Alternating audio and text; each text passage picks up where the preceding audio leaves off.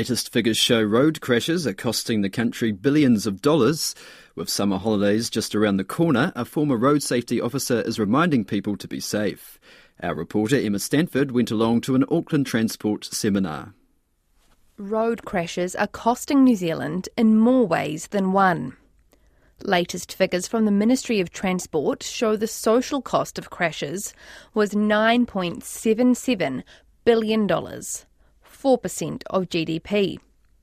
New Zealand is well behind other countries at 7.3 road deaths per 100,000 people.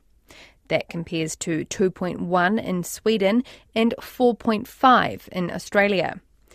David Cliff is Chief Executive of not-for-profit Global Road Safety Partnership and a former Assistant Commissioner of Road Policing.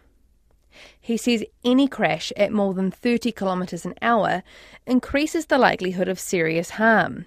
So one solution is to adjust speed limits. If New Zealand were to take this bull by the horns and halve the trauma rate, that's potentially around a 5 billion year saving, not just in 1 year.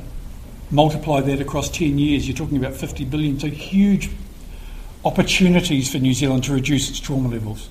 He says research shows a 5% decrease in average speed leads to approximately a 10% decrease in all injury crashes and a 20% decrease in fatal crashes. But the government's plans to put speed limits back up in some areas may not be a good idea.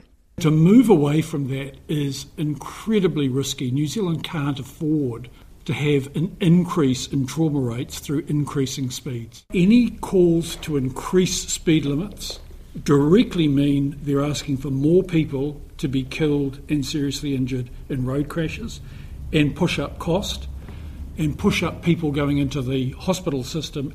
Ping Sim from Auckland Transport says there have been 45 road deaths in Auckland so far this year. It's not our worst year on record, it's certainly not our best either. And what we've really been seeing is kind of drivers, motorcyclists, pedestrians.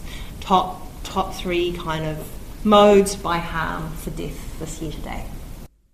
In 2022, the toll was 49. However, there are still 10 days to go until the end of the year.